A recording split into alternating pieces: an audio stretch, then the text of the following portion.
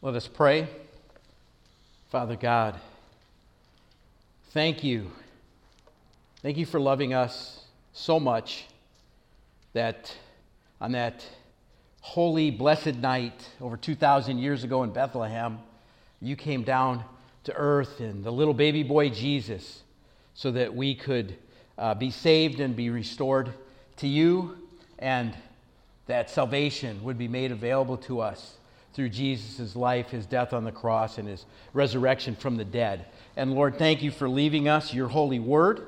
Lord, and I just pray as we look at your gospel that you will speak to all of us, Lord, today, and continue to speak to us and continue to just set our hearts on fire and give us a desire for more and more of you, dear Lord, as we grow as disciples of Jesus Christ. And I just pray, Lord, that you will speak through me to your people here now. And we pray these things in the name of the Father, the Son, and the Holy Spirit. Amen. Amen. Well, you may be seated, and good morning. And to those I didn't see on Christmas Eve, Merry Christmas. And it is great to be with you. And this Christmas season is it's a favorite season. I know it's one of my favorite seasons, and I think it is for a lot of people. And it's the season where and then Advent that we just finished, where we come through and we one of the messages is hope and love and peace and joy. And in this life, we find these things, but we also often don't find these things, and that can vary by person, by family, certainly by nations, because as in the midst of this world that God created, everything's not as God would have it to be, because we know that there is sin and darkness in many places. So in this world that we live, where do we find hope in our world and in our lives? Love and peace, because things are not often filled with that at different times. And Israel had a lot of dark periods, and the Christmas service readings from Isaiah 9 kind of describes, speaks of the setting is when the northern kingdom, because Israel had the 12 patriarchs, the sons of Jacob, and they were 12 tribes. And then, unfortunately, they divided up into two kingdoms, the northern kingdom and the southern kingdom. And both kingdoms were wiped out by the empires of the day. The northern kingdom, 10 of the tribes, with their capital city in Samaria, the Assyrian Empire wiped them out from 733 to 722 BC. And then 140 years later, in 587, the Babylonian Empire defeated Judah and Benjamin, the two tribes that remained, which included Jerusalem, and they destroyed the city of Jerusalem and God's temple that was in Jerusalem. But Isaiah prophesied to his Hebrew readers in Isaiah chapter 9 that God would deliver Israel and bring them out from the land of darkness into light. And those are the scriptures Israel had. But centuries passed. 700 plus years passed, and Israel remained in darkness. And as time approached Jesus' birth, as the calendar switched from BC, before Christ, to AD, Israel, they were not a free people. They lived under the rule of the Roman Empire. And as Father Jose said either last week or the week before, King Herod was the one who was appointed to rule on behalf of the Romans over Israel and Judea.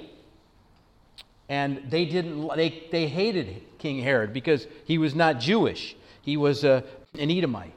But worst of all, God hadn't spoken through one of his prophets. He hadn't sent a prophet to speak to Israel for over 400 years, since Malachi, the last book of the Old Testament that we have, and one of, if not the last, prophet. So there was a lot of darkness before Jesus was born.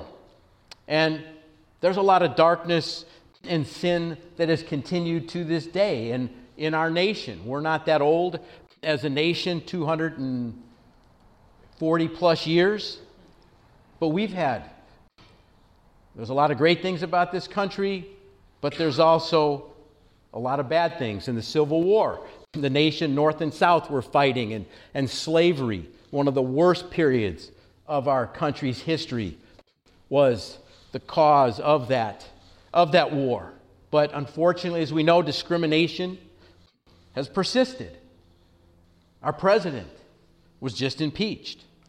It's often said that we are a nation divided, but thankfully we're not, physically fighting. But we look around in our country, we have, murders, crime, things like that. And in our world, persecution, terrorism, hunger, homelessness.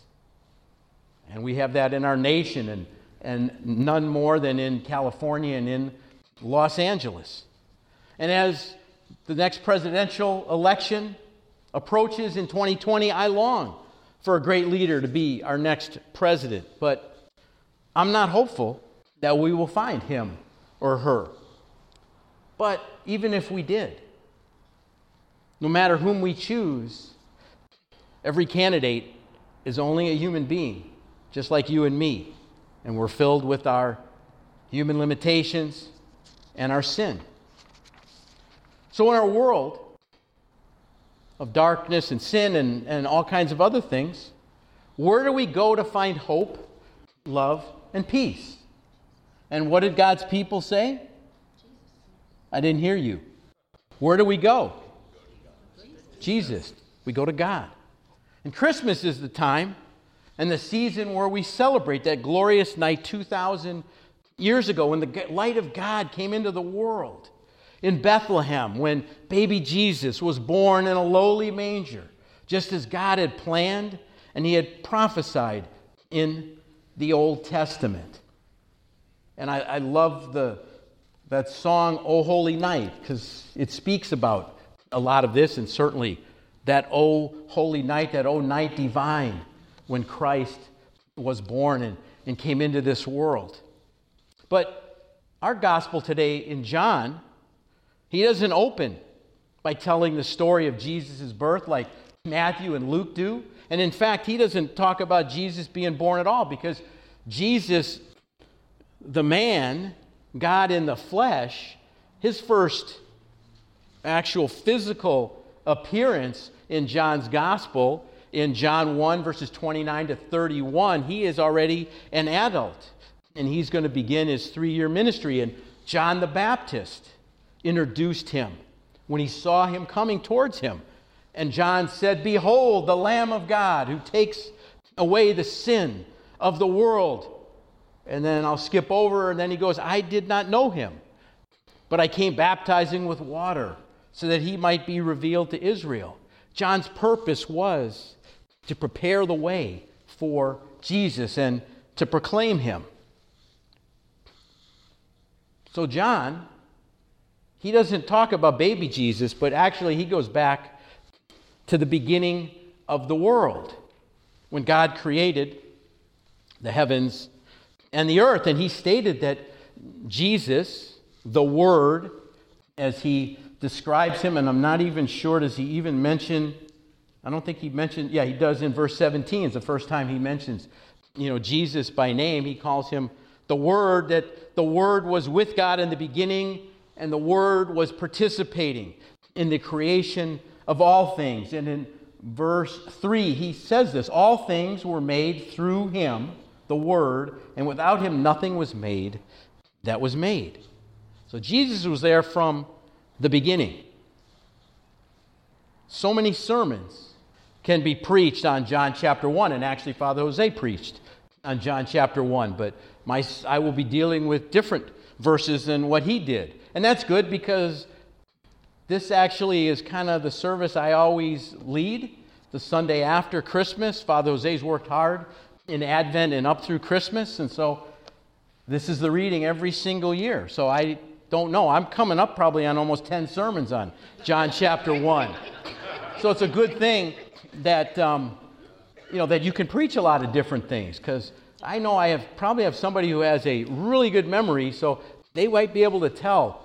I think Father Steve preached this in 2016. I'm going to talk to him.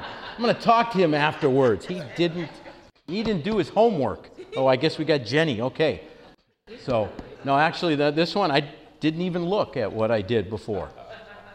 So, but today, I'm not going to preach all the sermons that could be preached on this, because I know that, I don't know if anybody will be left, and I'll have to close up the church, and I don't know how to do that, and I don't want to do that. So I will stick to I will stay on just maybe 3 main points. And the things I want to point up are, first, that Jesus, the Word, brought life and light to men.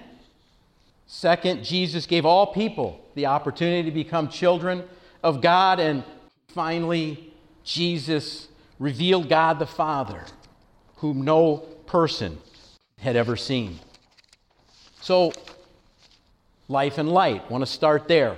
Jesus makes eternal life with God available to all people.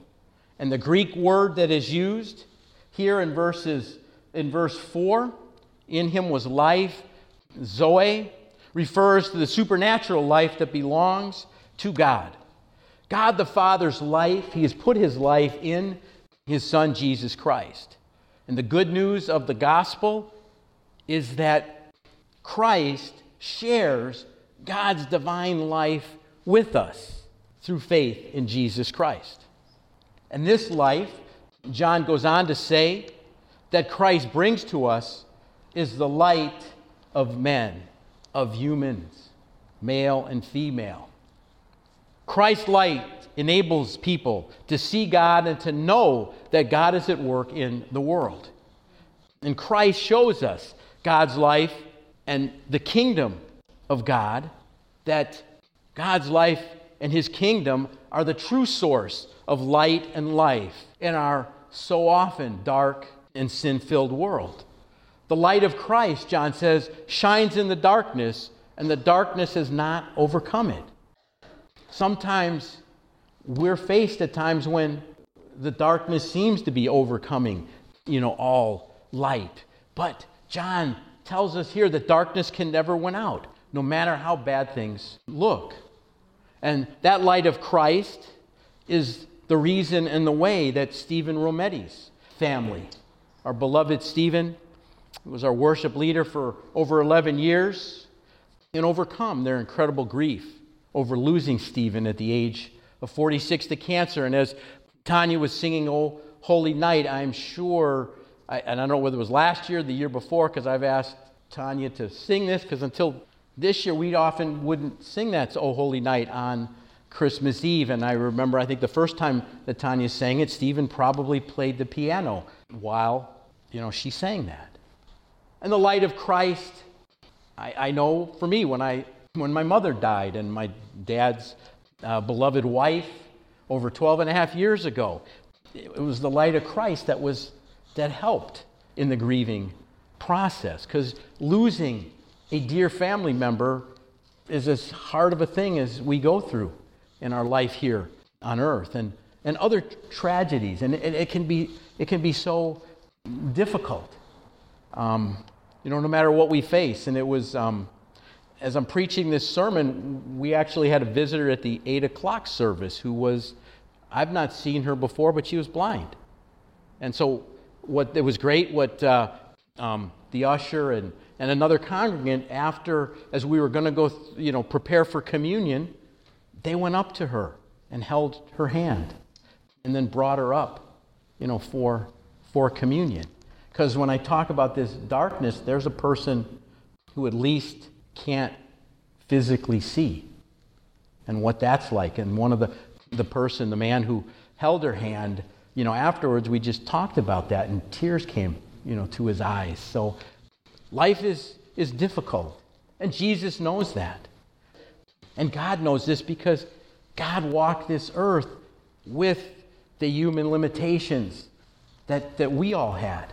Even though he was God, and he did incredible things and taught as no other human had taught, because he was God. But he stayed within the limitations of the human body. So the light of Christ is our true hope. And it's our nation's hope. It's individuals' hope, our world's greatest hope to overcome the problems, we face. And the light of Christ is shining this Christmas. There's an example. There's a church in Eagle Rock where I live, and they hold their Christmas services the weekend before because they've kind of outgrown their building and and their parking lot, so they don't want to disturb their neighbors on Christmas Eve and day because that's a time with family visits. So I was at their service, and then they talked about how the church had collected over $50,000, and I don't know how they decided to do this, but they took 28 neighborhoods that had the most people who went to their church, and they decided they did research, and they found that there were approximately 5,500 families who had crippling medical debt. These are low-income families, and they worked with a nonprofit called Rest in Peace, RIP, medical debt. And so they bought this medical debt with that $50,000, a penny on the dollar. I don't know how they make that work, so that all these families' debts could be wiped out. The calls from debt collectors would stop, and the church was going to they were going to be receiving this past week letters informing them that their debt was forgiven in Jesus' name.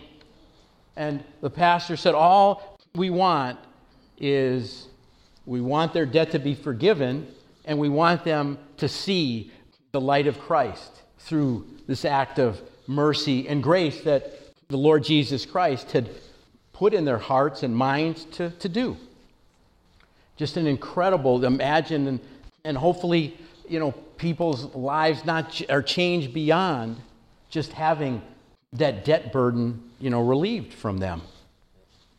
If we believe in Jesus, Jesus Christ lives inside of us, and His light is within us. And His light is God's light that shines on us to enlighten us about the ways of God and to experience God's life, His love, His joy, and His peace, and to share His light with others. We give back. That's one way we give back what God and what Christ has given to us. And John the Baptist was our first great example in the Bible of a person wholly committed to testifying about Jesus Christ. He lived it sounds like to me, a difficult life. And as we know, he got his head, whacked off because of his faith in God and Jesus Christ. And he was so wholly committed to fulfilling his purpose, which was to prepare the way for Jesus, the Messiah. So this light of Christ, there's nothing greater in the world. So how do we receive the light of Christ that shines in the darkness?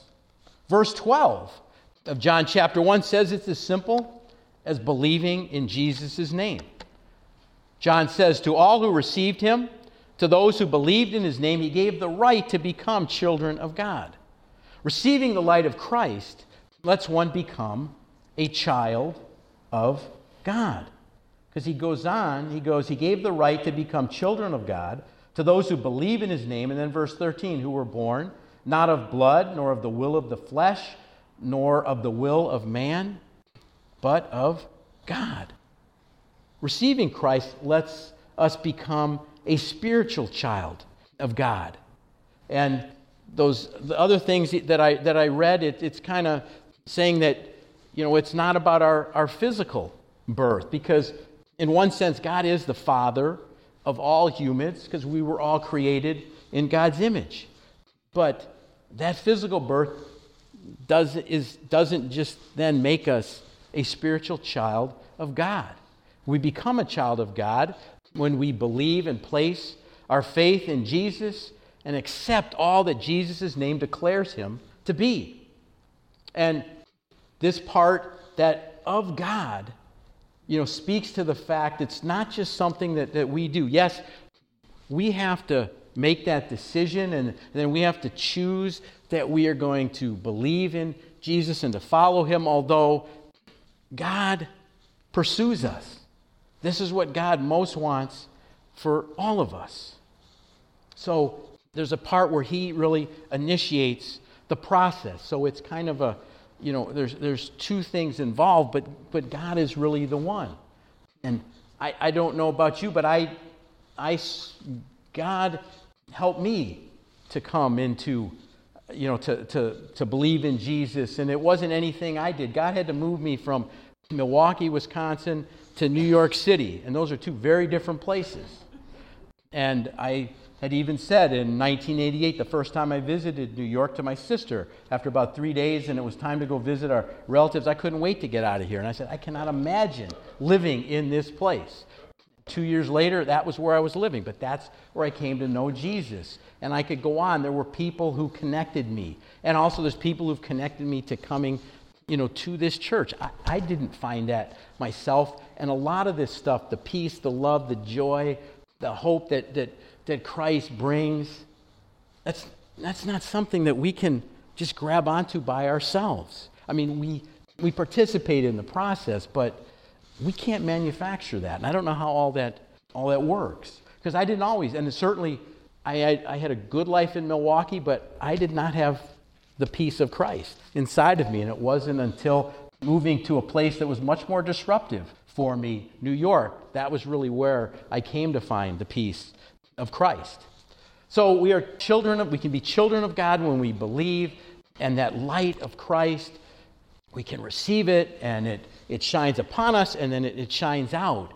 And that all happens because Jesus revealed God the Father to us, because none of us have ever seen, and John says, no one has ever seen God. And it happened because in verse 14, the Word, who was God, became flesh and lived as a human being among us. Because Jesus was both God and man and was filled with the glory of God, he revealed God to us. Jesus' followers and others, I'm sure, could see the real presence of God and the glory of God in Jesus. And where Jesus was different from the God of the Old Testament is that he lived continuously with the people that he was with and in Israel, because he could be physically seen with all the people he had come into contact with. He lived for 33 years, and especially those 3 years of his public ministry, whereas God only appeared at various times to people and to Israel for the 2,000 years or more prior to that. And one of the ways is in the Old Testament. After God had delivered the people of Israel from slavery to the Egyptians at the Red Sea, they were in the wilderness for 40 years. And remember how God appeared to them in a pillar of cloud during the day and fire at night. And then he was also in the tabernacle, the thing that they carried around to worship God. And then God primarily spoke through Moses while they were in the wilderness. And then Aaron, got to be involved in that because Moses said he wasn't as eloquent, so God gave him Aaron, to speak for him. And then they heard what God spoke to them. But when Jesus came, he was available to all of us. And Jesus today remains with us. We have God's Word, and we have the Holy Spirit to reveal God to us. This God-man, Jesus, coming into the world 2,000 years ago, as God in a human body, gave Israel then and us today reasons to rejoice. As the words of O Holy Night declare, the weary world rejoiced on the night of our dear Savior's birth. There was a thrill of hope as the light of our Lord shined in the darkness on that starry night. Jesus knew our need for hope, love, and peace to overcome our sinful human condition. While living as a man, Jesus showed God's love for man by meeting people's physical needs through acts of healing and providing both physical and spiritual food to eat. Jesus showed us how to live for God.